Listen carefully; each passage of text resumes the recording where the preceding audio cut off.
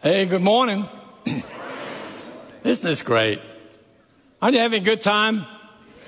I just want to say it is such a joy to be here. What can be better than this? In a room filled with people who love one another. We feel the fellowship.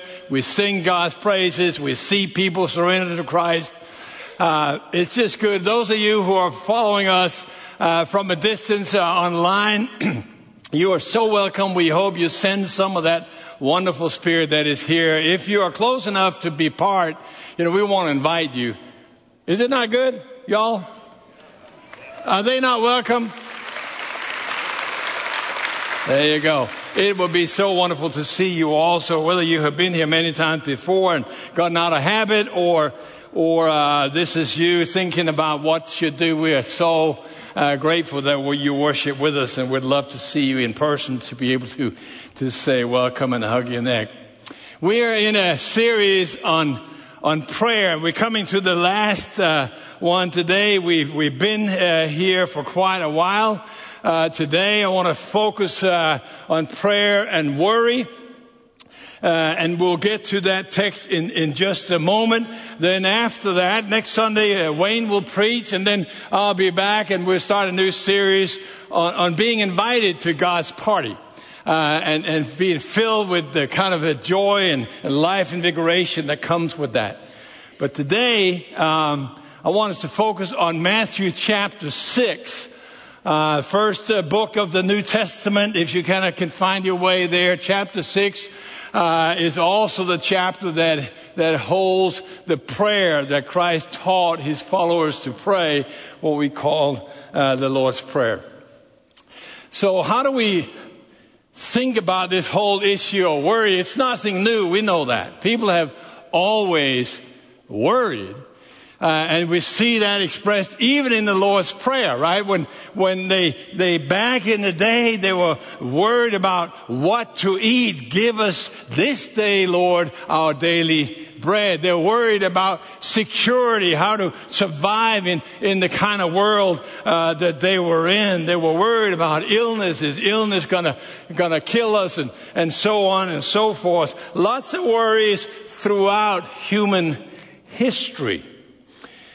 It's a special kind of a thing in our generation, that luxury of sorts, right? That we worry about being worried. That we can get stressed out about being stressed.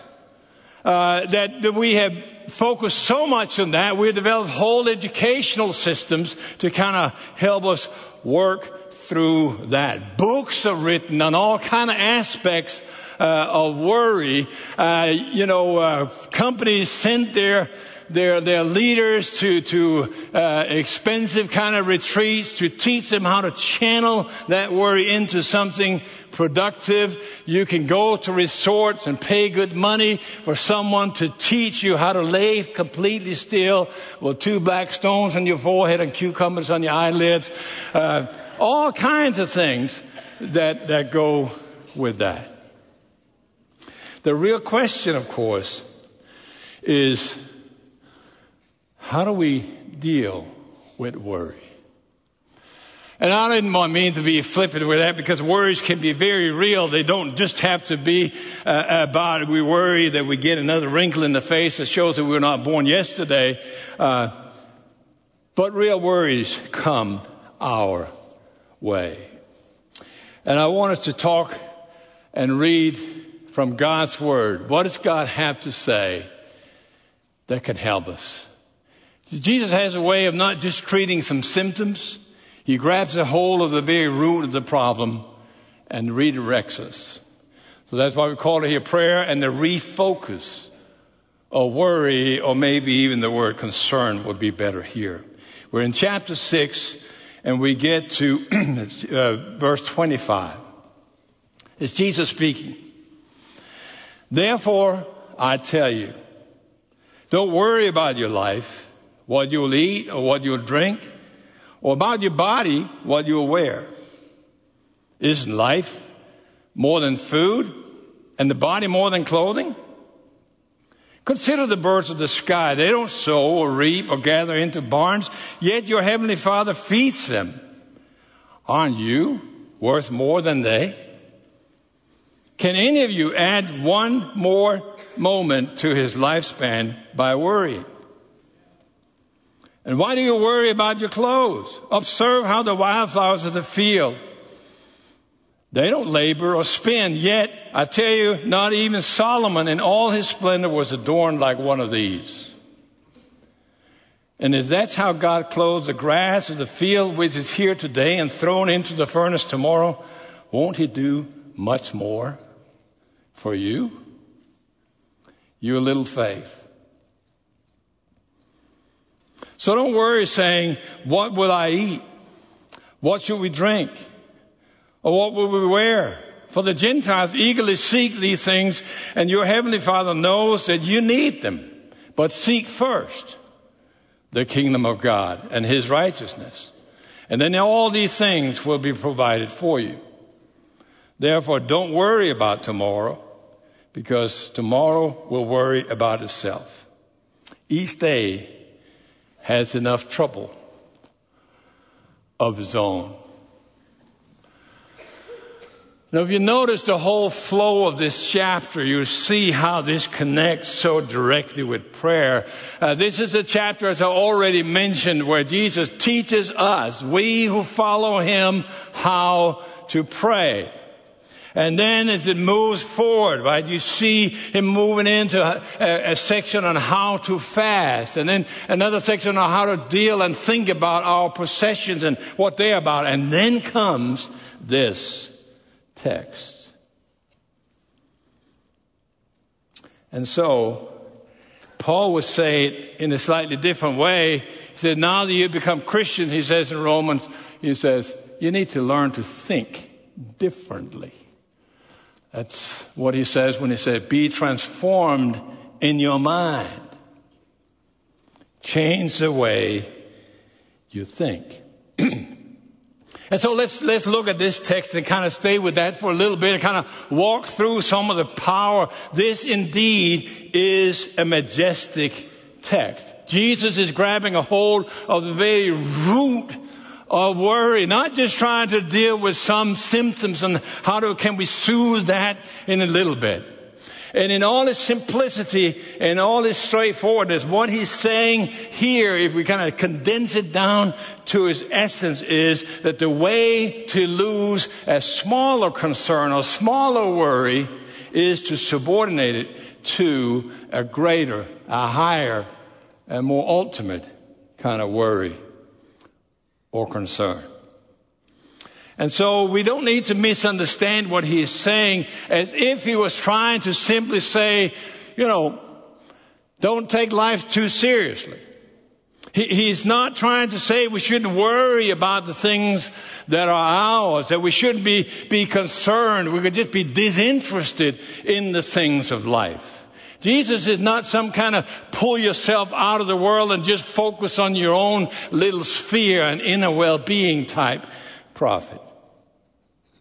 That's not what it means when it says that don't worry about what you will eat and drink and wear. In fact, the phraseology that is used here in this text is better translated maybe even by saying, do not let yourself be distracted by these things that are of lesser importance and lesser significance. That's really what he's talking about. He's speaking against this kind of notion where we get distracted and misplace the concern for our relationship with God with a concern for other things. And we have a way of doing that even nowadays, do we not? The stuff and material things and what we can attain and get have a way of taking the place of God. So do not let yourself be distracted by what you eat or drink or clothe yourself in. There's a different kinds of worry, a deeper concern, a higher thing that should keep you captive, so to speak. An ultimate worry, if you will. Now notice the way he argues. Jesus gives us an introduction into heavenly logic. And I'm here to tell you, friends, you need to listen up. If you truly capture this, if you get this, it will change your life. Literally will. Not just getting it in your mind, but truly understanding what's going on here. What he's doing is he's using a principle that was somewhat well known about the Jewish rabbis in his time. It's called Kal Vachomer. It's light and heavy. And he's arguing from that which is greater to that which is smaller, from that which is higher to that which is lower, to that which is of higher significance to that which is of lower significance. Think about it. Jesus is saying, think about it before the details of your life will steal your view of the great issues, the things that matter. Is life not worth more than the food? Is the body not more than the clothes? Life and body. They're the great things, the higher things, the loftier things, if you will. They're the things that are granted to you by God. They're the things that are given to you that nothing you can do about it, so to speak. From the beginning, that became yours, and you had nothing to do with it. So how is it, Jesus says? How do you think about that related to your food and the clothing? Is that not higher than the food and the clothing? The food and the clothing, in fact, belongs to a very different kind of level. It is a different sphere than life and body. The food and the clothing belongs to that which is lower, lesser, that which has come about because of our diligence and our effort and our work as human beings. Not that it's unimportant, but at a different level than the greatest. I know we think differently nowadays, right? Most of you all are not worried about your food, right? Except maybe if you're debating which restaurant you need to go to. Or if you have a big company coming over, you're throwing a banquet and it matters what it is. The same is true with clothing, unless you're invited to a kind of banquet that you're not sure what to wear. Other than that, yeah. Yes? But that does not mean that it's not significant what he says. For what he says is so much deeper than that. The logic in what Jesus is saying stands in the strongest way, almost like a relief for us to say, this stands out clear compared to what is in the background. If we're to have care and worry about anything, let it be focused on something that truly, genuinely matter, the higher, the loftier, the holier, if you will. And let everything else be subordinated under that. It was brought to me with such force. I was a young pastor, recently at least, I was a young pastor, kiddo. And a good friend of mine who had been extraordinarily successful. He owned, a series of, what we over here would call kind of Best Buy stores. And he calls me up and he says, Preben, I'm going to fly in. I know it's going to be Sunday, but I need prayer right now. I'll fly in early, be at your service, and then I'll take you to lunch. And I need you to spend some time praying for me and over me. And I said, what is happening? I said, I'll tell you when he comes. And when he came, he said, I got cancer.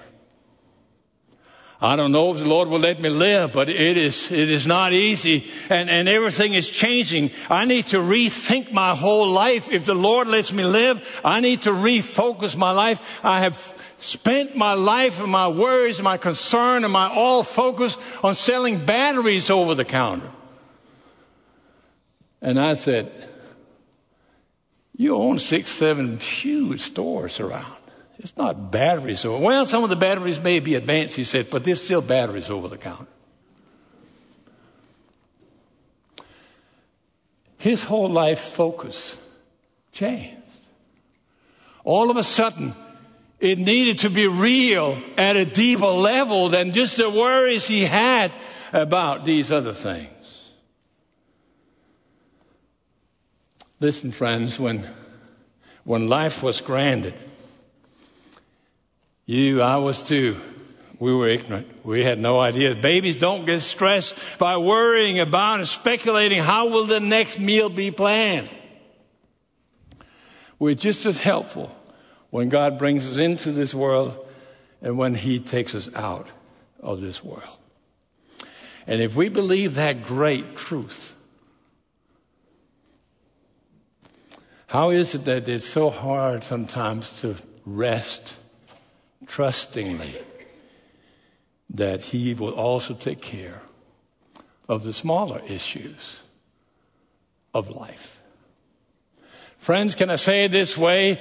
God's great concern, if you will, God's great gifts proves his concern for the smaller gifts. And if you think of that for a moment and reflect on that, I think many will say, yeah, that is actually my experience. What he is saying here simply, worries come when we forget that big truth. Again, what I said earlier, it may sound simple just to say there's a greater concern under which all the smaller concerns must be subordinated, subsumed. If you learn that lesson truly in the heart, it will change your life completely. Remember the story of when God led his people out of Egypt? You can read about it in the Exodus if you don't know. Some of you know the story better from a movie about the Ten Commandments than you do from Scripture. But be that as it may, the point is this, that the people of God saw God do amazing things. Not only did he crush the world empire just with the squeeze of his hand, he opened the waters. He let the people go out after 400 years of captivity, led them into freedom. And no sooner did they come out, after having seen all that, before they began to wonder about the smaller things. As if they had forgotten that the one who could do all the things I just mentioned with a snap of his finger could bring the manna and quail to take care of the smaller needs and issues. We may wonder sometimes, why is that sort of a difficult lesson to learn even today? And I think that has different reasons. One of the reasons may just be we try to modernize Jesus' words, and instead of understanding that he said he will take care of our every need, we are understanding this as if he will take care of our wildest desires that we can ever imagine and think up. Whatever we have seen someone else have on social media someplace, a vacation, a greater car, a fine house, more fun, whatever it is. Say, why don't I have that? And we worry. Somewhat of a modernized version. And then the other side may be that we, since our youngest childhood, have grown up with a lie that everything that exists in this world is the result of coincidental evolution that only has one guiding, governing principle, and that is the survival of the fittest. And I know there are people all over the place say, oh, I reject that completely and utterly. And then when you see how they live, it's maybe rejected on the level of how the world came to be, but not on the daily level of how to live. You see, when we see and live with that kind of understanding, life's purpose becomes to push for getting ahead of others, the survival of the fittest. In that kind of life understanding, there's no room for trust. There's no room for a God who genuinely cares and who wants to take care of us. Everything is about calculating and figuring out how you can become the strongest and how in the best way we can worry about tomorrow and how to get through that in the strongest way. There's a contrast to this, and it's the strongest of contrast you will ever see. The strongest contrast to this kind of fear-filled theory is the truth from God's Word about God Himself. That not only has He created this universe and everything that is in it, but He is there lovingly and caringly providing and sustaining the very world that He has created. He who takes care of the great things, friends, will also take care of the smaller things. Seek first the kingdom of God, and the other things will be added. And it is as if Jesus wanted to say, hey, I want to make sure you get it. He may think we're a little bit dense. You know, who knows? We probably are, right? Yes? I'm not the only one, right? Nobody's going to admit that. I get that. But He wanted to make sure we understand what He's saying, so He gives an illustration and teaches us, look at what creation can teach you. Take a look at the birds, for example. So we look at the birds. The smallest bird that lives is a hummingbird. Weighs about 1/10 of an ounce, or 2 grams, if you will. And it can stand still in the air, move up, move down, move to the sides, while it's bashing his wing 20 times a second. Better than any helicopter you ever saw. Or think about the migrating birds. Every summer going to the same place, every winter going to the same, years after year, decade after decades. Think of the peregrine falcon that can speed through the air 250 miles per hour to get its prey. Think about a swallow that's more nimble than any sports car ever created, because it needs to catch insects flying in the air.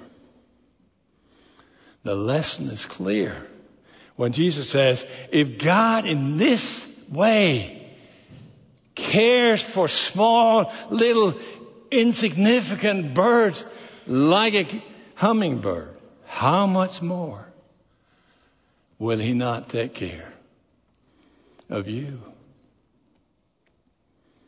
Are you worried this morning? Listen to these words from Jesus. He's not talking about some kind of blind optimism or some kind of laissez-faire attitude toward life. Things will work out, whatever. No, that's not it. What He's saying is that there is a wise, intelligent, caring, personal God that you can trustingly place your life in His care. Is that a possible reality? I don't want to be saying words that sounds good on the platform on a Sunday morning in the church. Jesus teaches us how to live. Not just how to come in and sound pious. This is about your real life. Do you dare to trust your future in His hands? You see, if you're one of those who can be inspired by people who actually live the way they speak, Take a look at Jesus. This Jesus, the very one who said these words about do not worry, he had greater reason to worry than anyone else ever.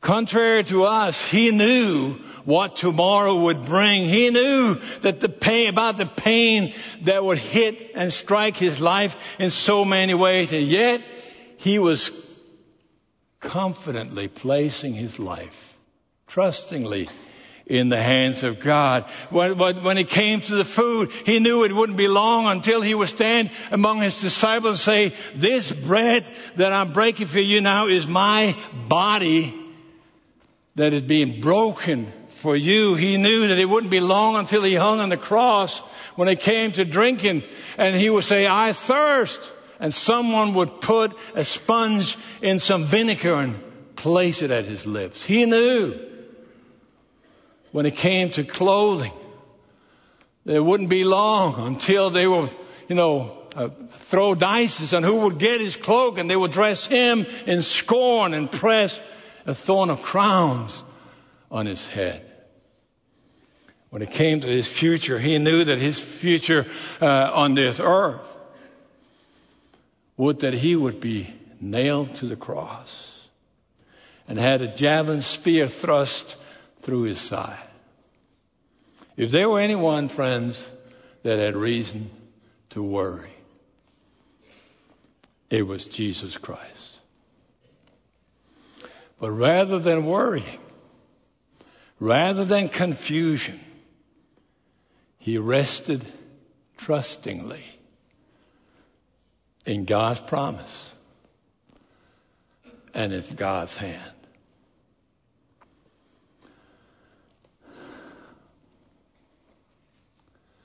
There's so much that can be said about this majestic text.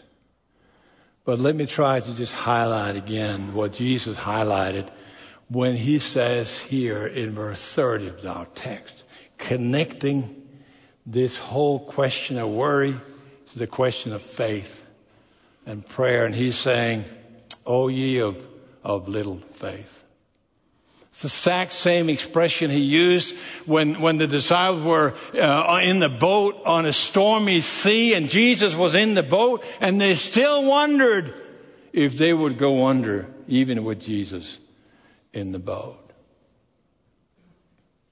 You of little faith, have you not learned that the God who cares for your life in the greatest of moments will also take care of the small things in life? You see, sometimes we may kind of relegate faith to some kind of area where it has to do with us saying yes to specific kind of doctrinal statements or faith statements of sorts.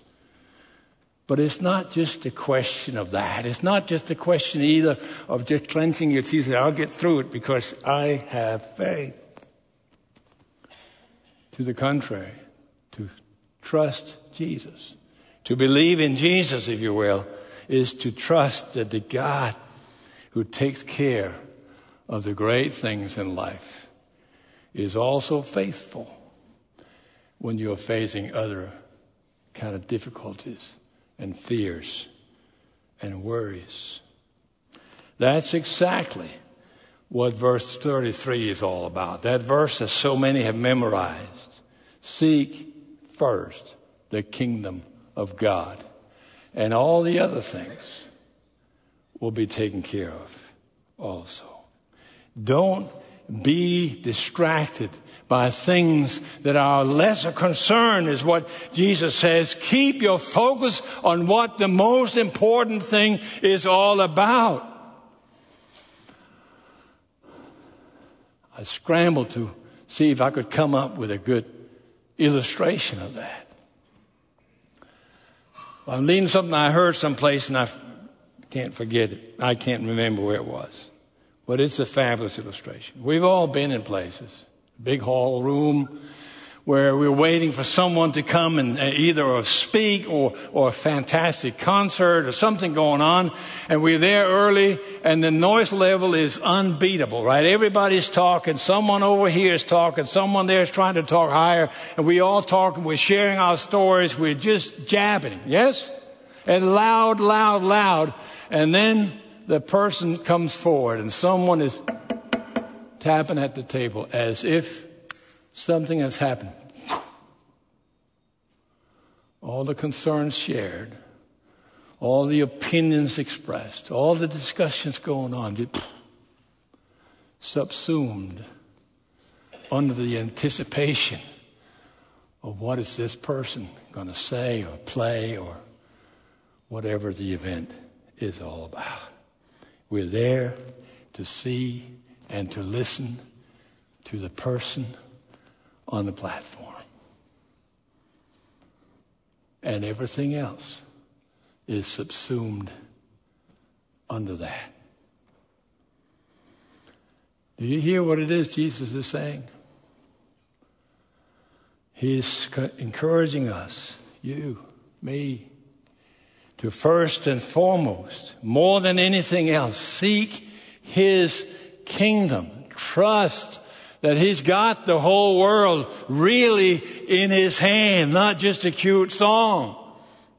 First and foremost, more than anything else, trust that He who brings you into life and He who will take you out of life also will care for you while you're here in life. There's so much that can be said. Notice His concern. Jesus is teaching us, you, in this time, when there's more worry than we've ever seen, more mental illness than we've ever seen, more concern for all kinds of things that are very real. These words still stands as God's truthful word to us as we face this season. Yes? Can we stand? I'll say a word of prayer, friends, and we want to invite you. And if you're listening online and you want to talk to someone, say, hey, I need to figure this stuff out about Jesus. I just want to pray with someone about what's going on in my life. Just call. The church's phone is ready. We'll have people talking to you. If you don't get someone the first time you call, just call back. Those of you who are here, some of you may want to grab a friend and just come on your own and kneel and say, I just need to pray for a moment. I've gotten lost in even what he talked about, his friend that kind of got lost in the batteries, so to speak. Whatever the Lord calls you to do, if you want to come, give your life to Him and say, I need to know about who He is. Well, I want to be part of a wonderful fellowship like this. Father, we ask this moment, speak to us. We have a tendency, and we confess from the depths of our heart to speak words about trusting You and then live lives as if we're going to take care of it ourselves. Help us, Father. We bring worries, that we bring them to You, and we learn to trust as we come to You as this caring, loving Father, that You will give us exactly the kind of confidence and trust that we need, that will drive out fear, drive out worry, and fill us with joy, that we may have joy unspeakable, as Your word says. May it happen even now, in this moment. Amen.